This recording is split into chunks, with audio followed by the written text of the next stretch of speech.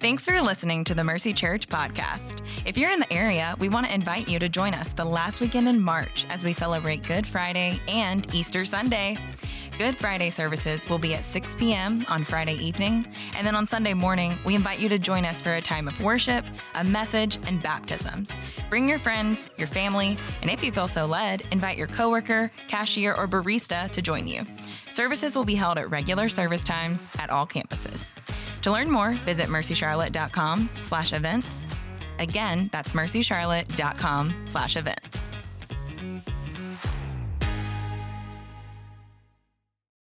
All right, well, good morning. I'm going to talk in just a minute about the events that we saw unfold this week. I think I need to address it, but there's something I actually want to celebrate with you first that I think connects beautifully to our message overall today. Y'all, our church is really big on generosity here. We believe God was generous to us in Christ. He continues to be generous to us, and so we look for ways to be generous together. His generosity fuels our generosity, and one of our favorite ways is our Christmas missions offerings. This offering we talked about throughout the month of December that we took up together. 100% of it goes outside the walls of Mercy to support church planting around the world, to support local outreach here in our community.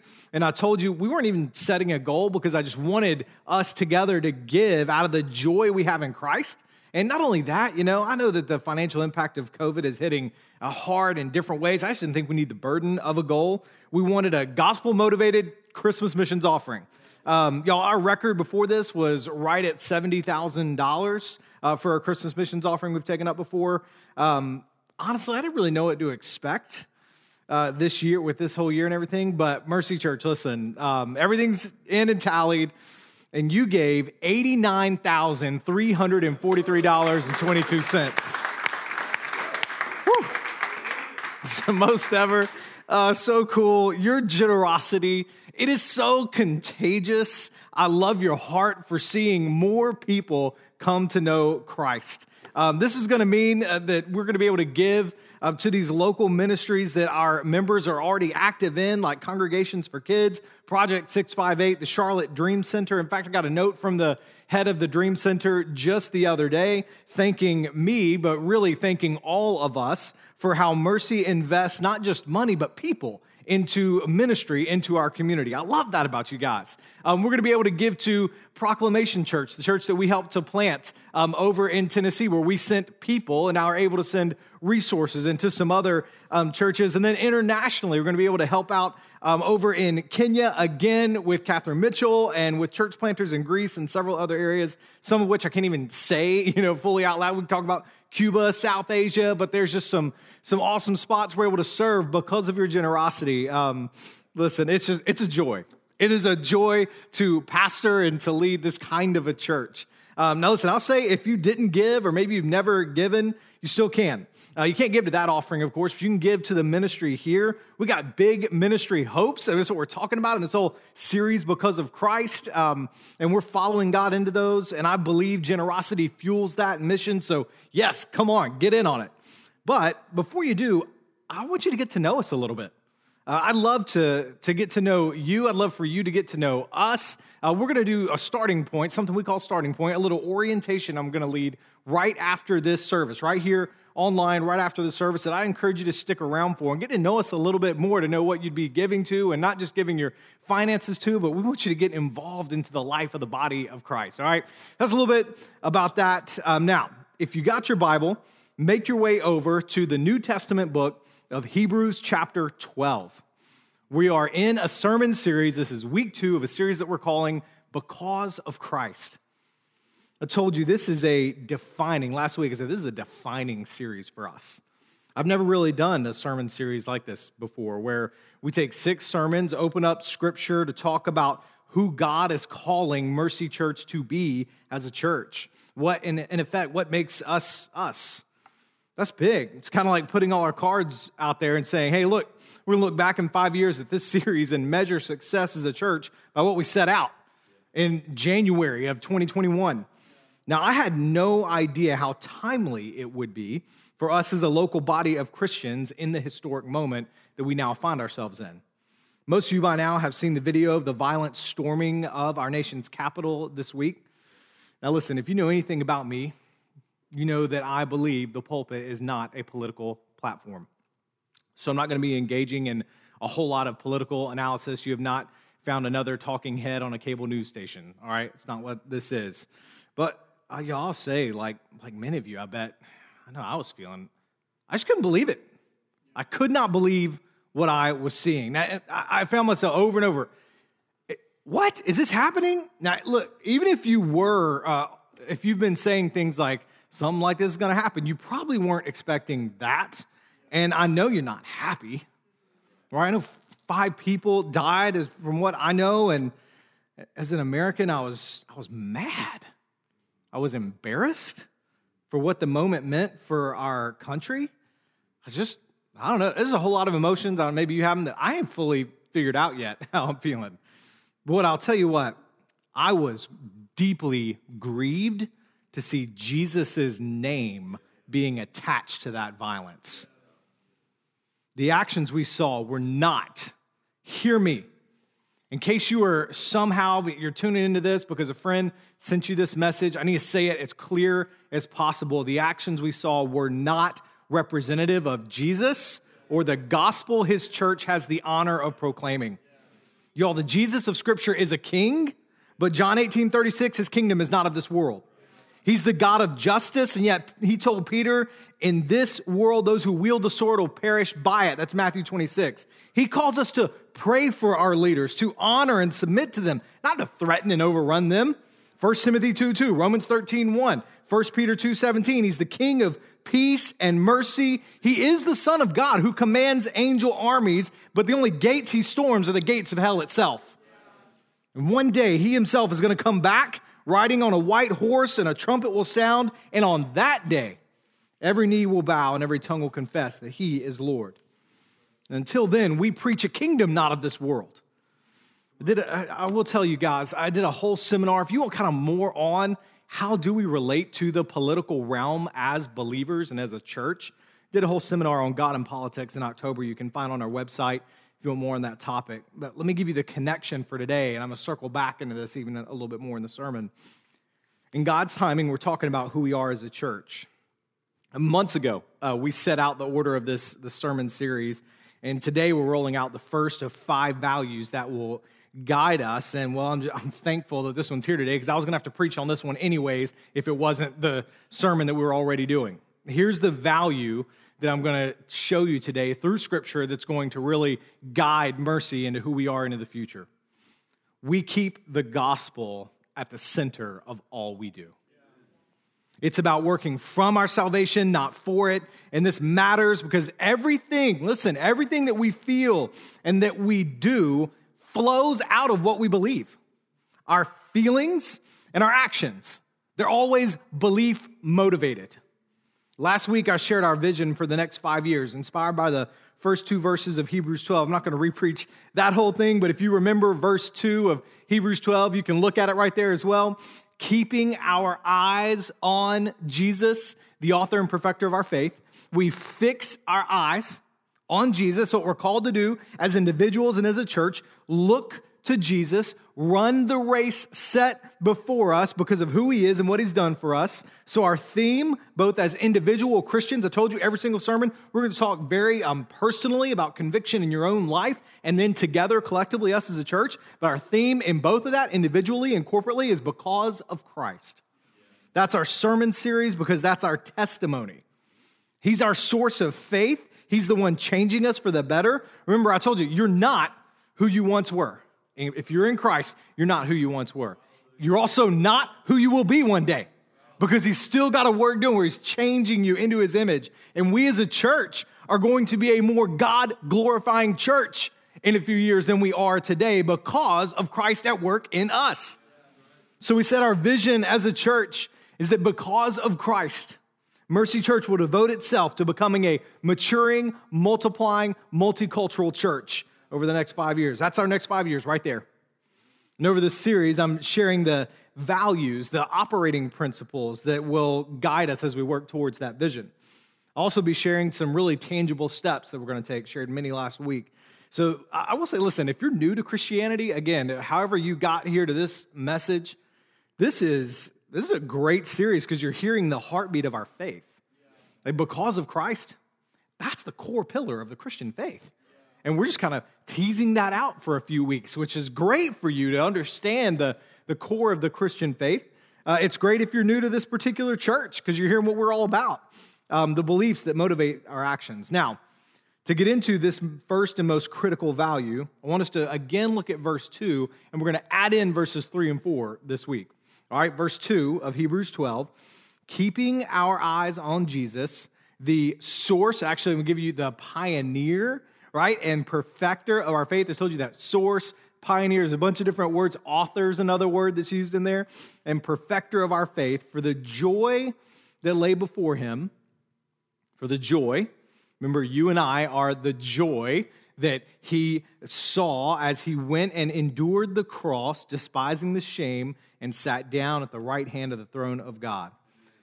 Y'all are going to think today that I am a broken record because how important I believe that this is. The opening of verse 2, keeping our eyes on Jesus.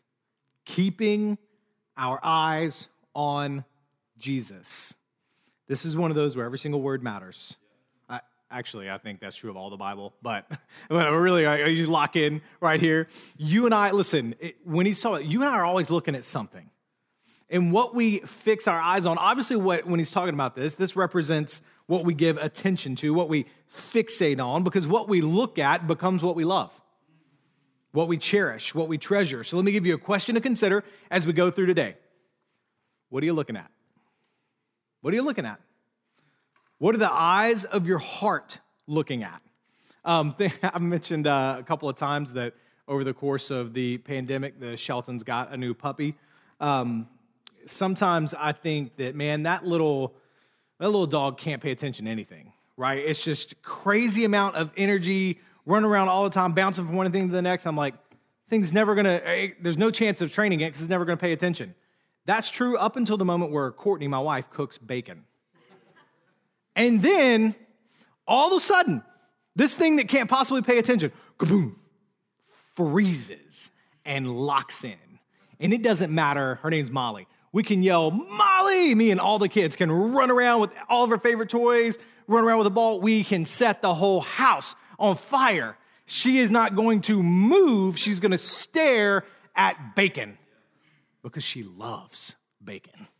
So she fixes her eyes on bacon, right? What is the thing that commands your attention like that? What do you think about, like, while you're at work or while you're doing something else? You know, where does your mind go when you have idle time? What's your bacon? Now, some of you are like, bacon is my bacon, right? Yeah, maybe you can't help but visualize food that will ease your pain at the end of a tough day. Maybe it's looking at things other people have. Maybe that's what you're looking at, what the eyes of your heart long for. The average American spends 2.5 hours a day on social media. We gorge ourselves on envy. Maybe that's where you are. Are you fixing the eyes of your heart on a relationship? Checking your phone constantly. Why hasn't he texted back? What's coming after those 3 gray dots? Why did they appear and then nothing happened? He didn't say anything. Does he hate me? That's the eyes of your heart seeing a boy instead of Jesus as the one worthy of your love, or a girl instead of Jesus as the one worthy of your love. Maybe it's a political agenda that you're fixated on that have the eyes of your heart. How often do you find yourself thinking, if that person gets elected, it's the end? Do you find yourself more motivated to defend your political position than celebrating your eternal position? Maybe it's your finances. Maybe it's your health. Maybe your eyes of your heart are just fixated on your family schedule, and I got to make sure my family does everything.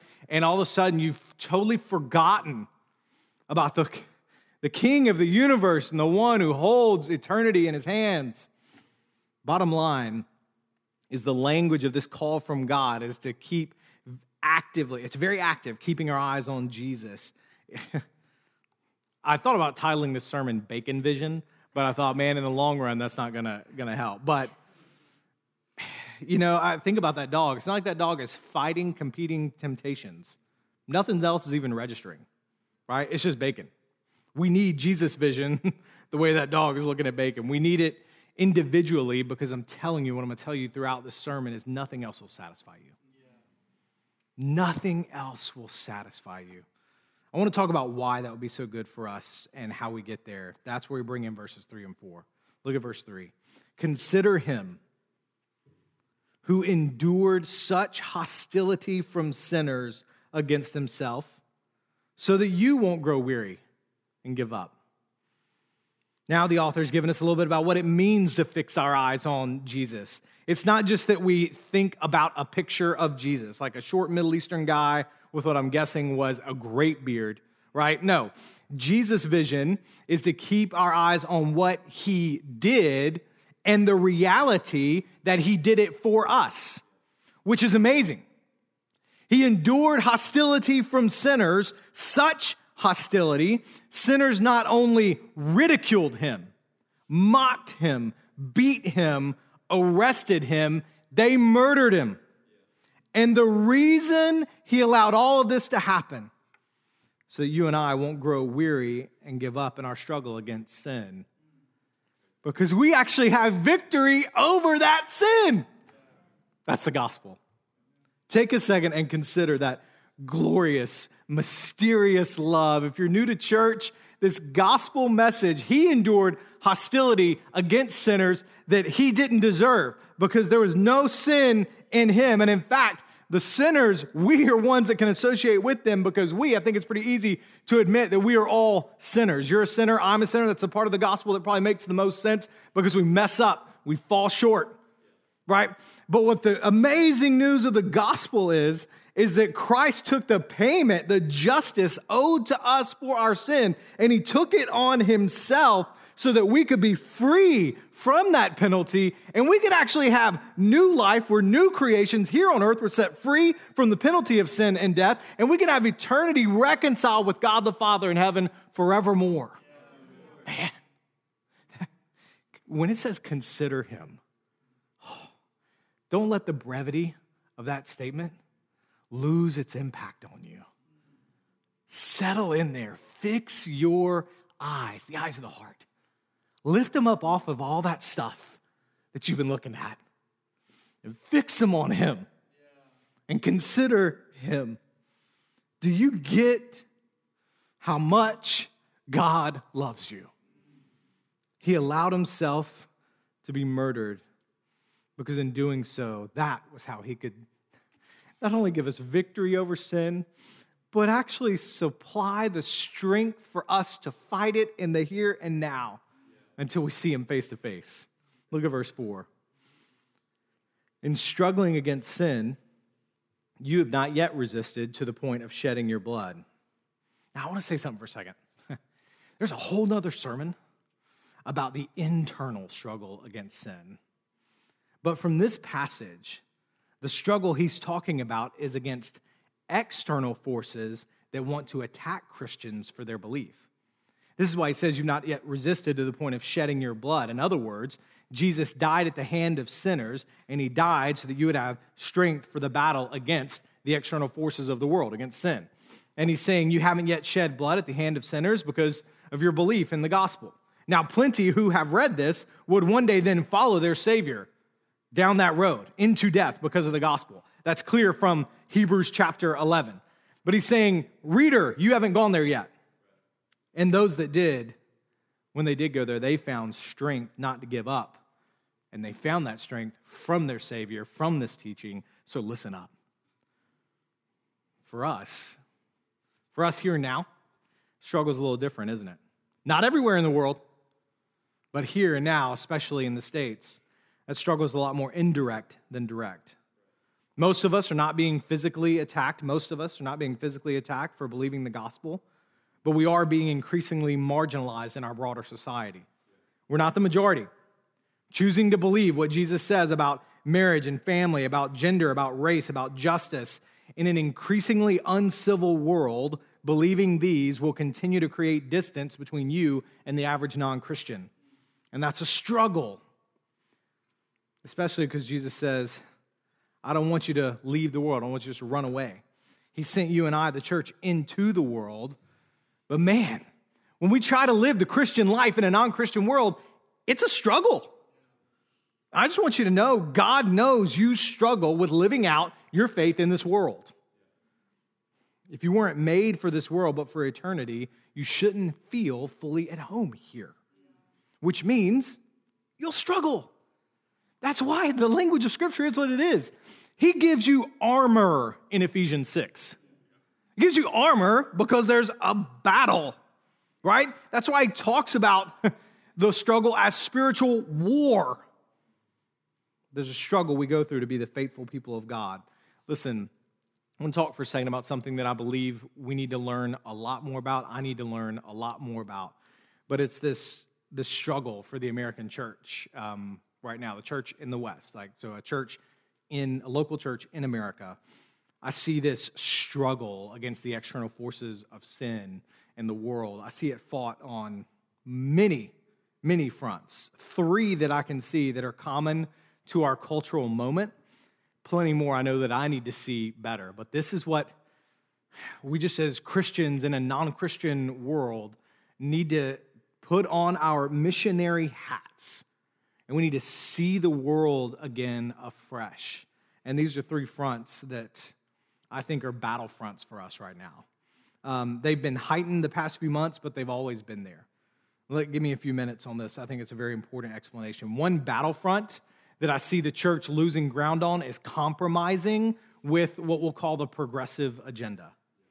Honestly, the world can scream so loud that we start thinking, well, maybe if I just concede this battle, we will be able to make Jesus more acceptable to our present day and age. After all, there's some things that we really like there in that space, right? I love the care for the poor. There seems to be a message of equality for all. But then we make the mistake of thinking that's our home. After all, the other agenda couldn't be my home, so I guess this is it. So easy example, we bend on things like the Christian sexual ethic because it doesn't match the ethic of the day.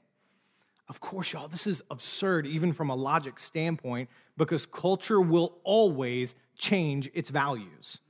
And the church cannot chase culture.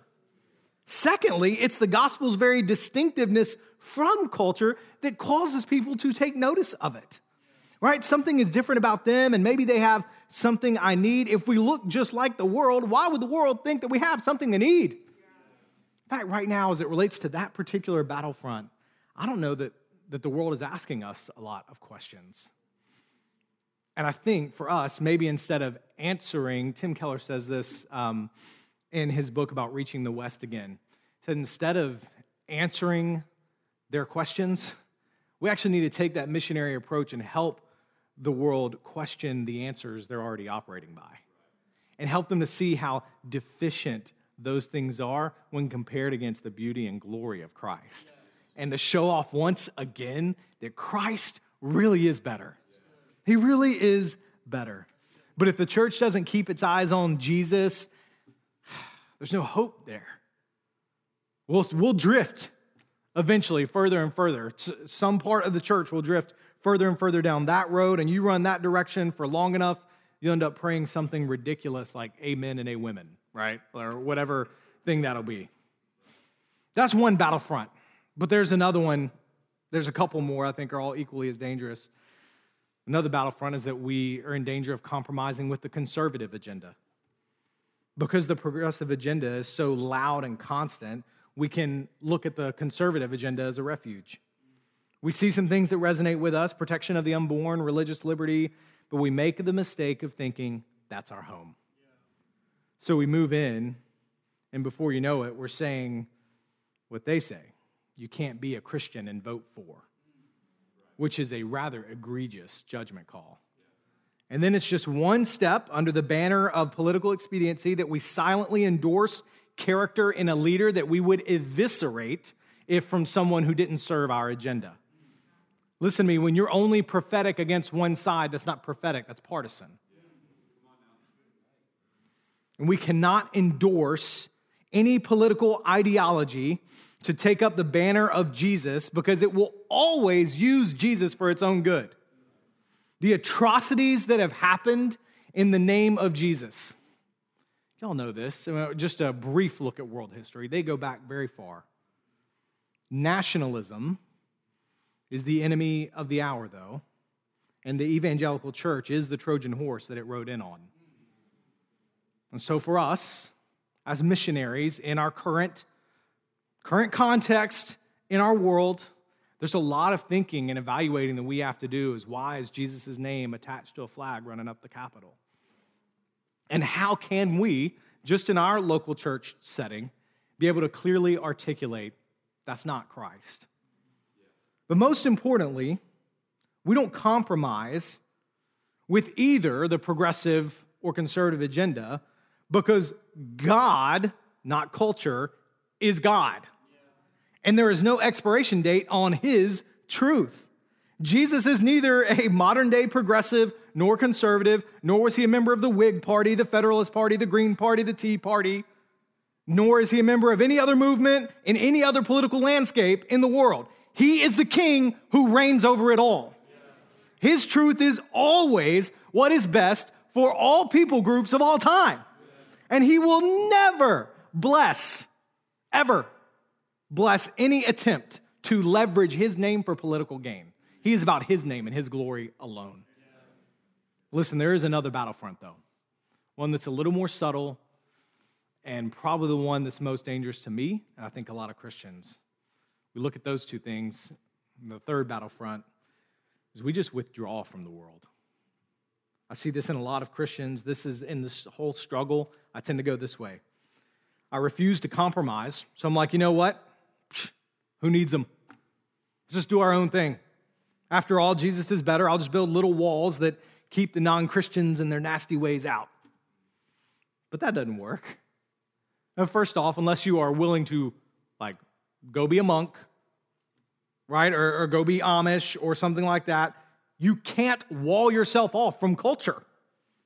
But secondly, and more importantly, Jesus was always in the world.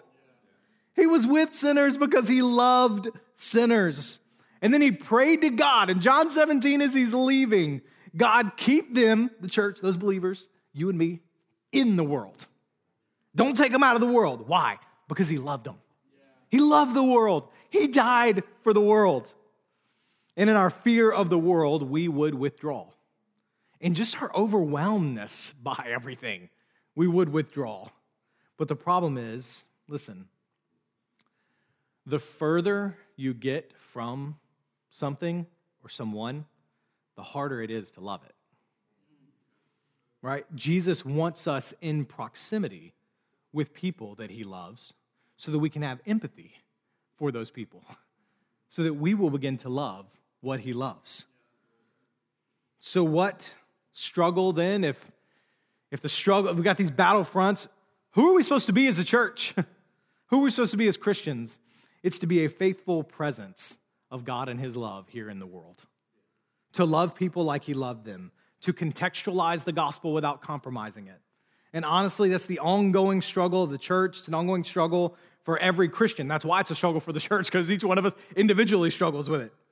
I want to withdraw sometimes. I want to not fight the battle other times. In our short 5 years as your pastor, I've been accused of leading our church into all of those camps, of ignoring the world and sometimes of compromising on one side or the other. In fact, I've been accused of both camps, progressive and conservative agenda, and leading our church there just the past week.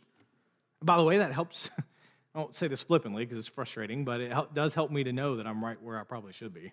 So appreciate your emails. But my life verse is Joshua 1:9.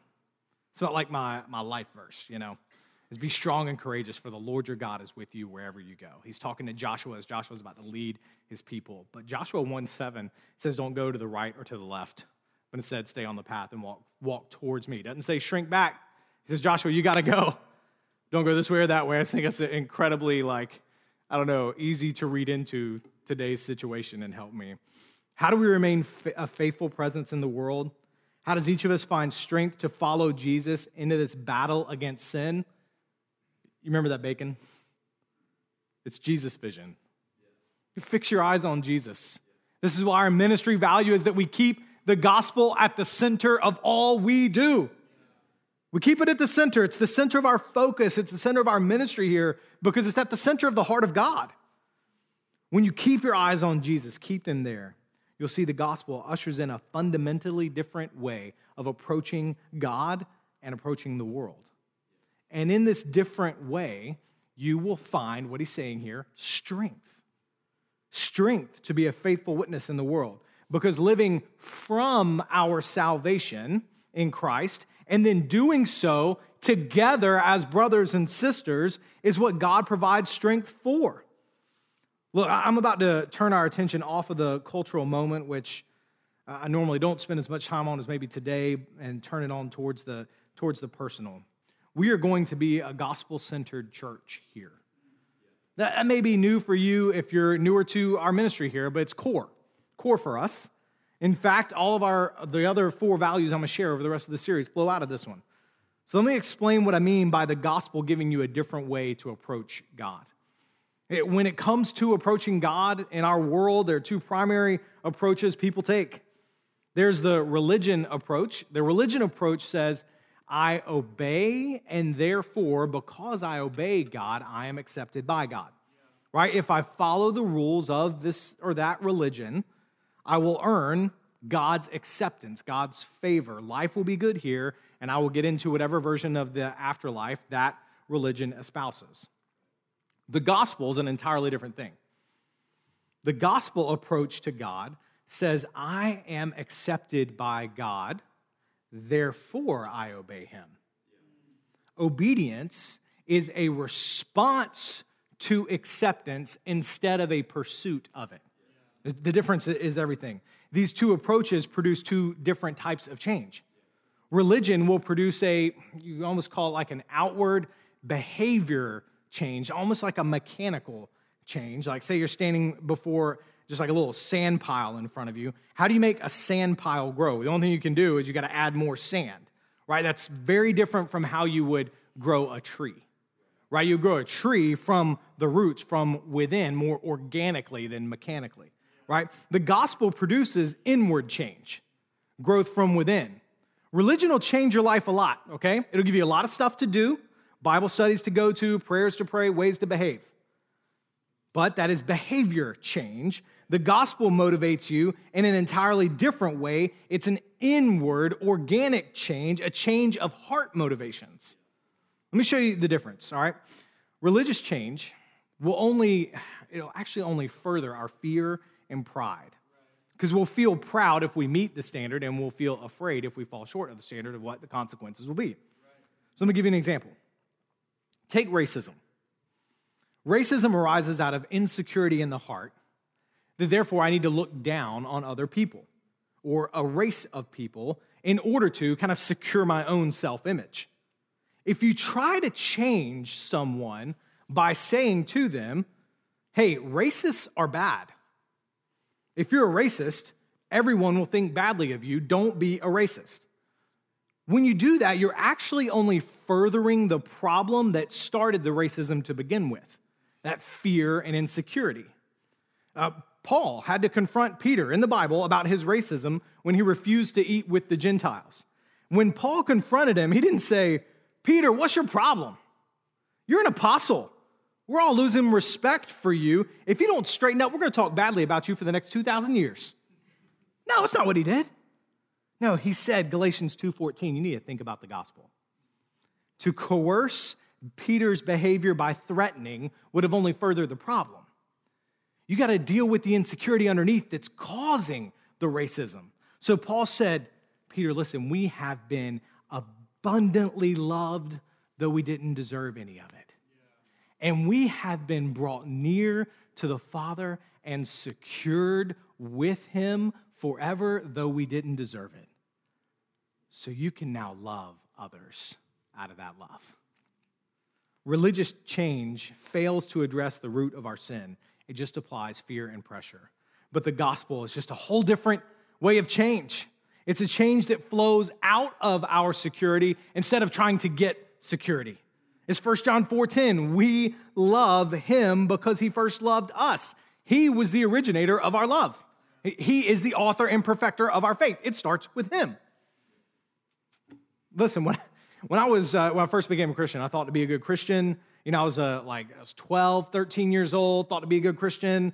You had to memorize scripture. So I memorized a lot, not all of it, but a lot of it, right? Like I was doing Bible drills. I was winning candy in youth group and all those kind of things because I was crushing it, right?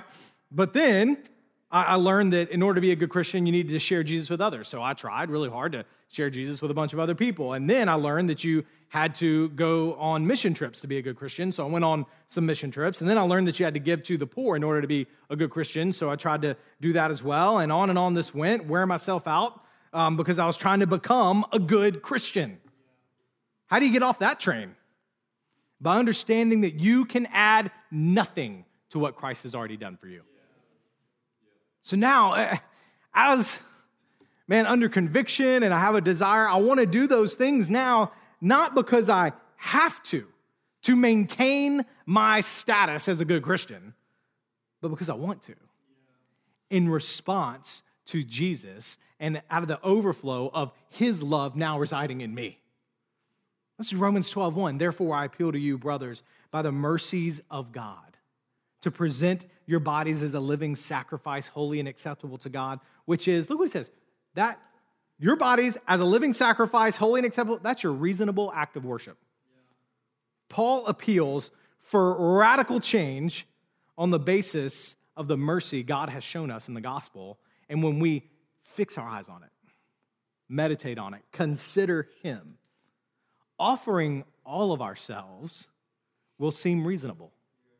Reasonable. His generosity is what makes us more generous. His relational love makes us more relationally loving towards others. His forgiveness empowers us to forgive. His security forms our self-image. The gospel is that we're at the same time hopeless sinners, but also loved children. Religion will beat you downward, but Christ's work in us calls us upward. Abiding in Jesus' love makes us spiritually fruitful. And my point in all of this is that the gospel is not just the start of the Christian faith. It's not just the ABCs. It's the whole alphabet. The gospel is how we grow. It's not the front door to the Christian house. It's the whole house. We're not justified by faith in the gospel and then sanctified by obedience to good Christian principles on marriage, child raising, money management, etc. No, Galatians 3, 1-3, we are sanctified, made to live in a holy manner by faith in the gospel as well. The way we grow in Christ is the same way we began in Christ, putting faith in the gospel. Man, the seeds that survived in Jesus' parable are those that drive the gospel seed deep into the soil. Religion tells you go and change. The gospel changes you right on the spot. Right on the spot. It's like a helium balloon. This will be on my last illustration for today. I just want you to grab hold of what the difference between the gospel change and religious change. When you fill up a balloon with your own breath, the only way to keep it floating high in the air is to smack it around a lot with your hands, right? Love playing this game with my kids. Keep the balloon up, smacking it around. That's how religion keeps you motivated. It hits you and threatens you on a continual basis. You better not fall. But the other way to keep the balloon afloat is to fill it with helium. That'll keep it afloat automatically with no external coercion whatsoever. Depending on gospel change means two primary things. Change not in order to be accepted by God, but by reflecting on his radical love and complete acceptance of us, and depending on God's power, not our own, to change us. Immediately after he convicts you of sin or something like that, it's saying, God, I need your resurrection power to work in me. It's my only hope for change. How do you teach yourself to live this way? How do we as a church keep the gospel at the center? It's that Jesus vision. Fix your eyes on Jesus today. You fix your eyes on Jesus, you open up his word and meet with him, he will supply more love, more hope, more peace, more security, more power, more strength than you can ever imagine. I believe it. Consider him. John 15, he tells you, abide in him, make him your home. speak the gospel and its promises to one another in the family of God. Church, that's who we're going to be. We're going to be a church that keeps the gospel at the center of all we do. Let me pray for you. Father, thank you for your great love, your unfading love, your clear love. It's amazing to me how simple and clear such a powerful love is, and I thank you for it. God, I pray that you would give us as a church wisdom, courage. As we keep the gospel at the center, will we be able to fight well against false gospels and things that would seek to try and take up the banner of Jesus when you and you alone should get the glory. So help us. God, I pray for the individual that's watching this right now, listening to this. In fact, as I pray for you and you're watching this, I know I do this a good bit, but I can't help but think you need to respond. I don't want you to step away from here having not responded yourself. Fix your eyes on Jesus. Maybe just pray to him right now. Lord, will you supply? I know that you supply. That's what I hear. You supply the strength for change. So God, don't just help me change. I don't want you to pray that. I want you to pray, God, help me to see Jesus. Help me to see him today. Help me to see him in your word. Help me to believe. I believe. Help my unbelief. God, I want Jesus to be bigger in the eyes of my heart today. Change will come from that. God, we love you. Thank you for the hope of the gospel. In Christ's name we pray. Amen.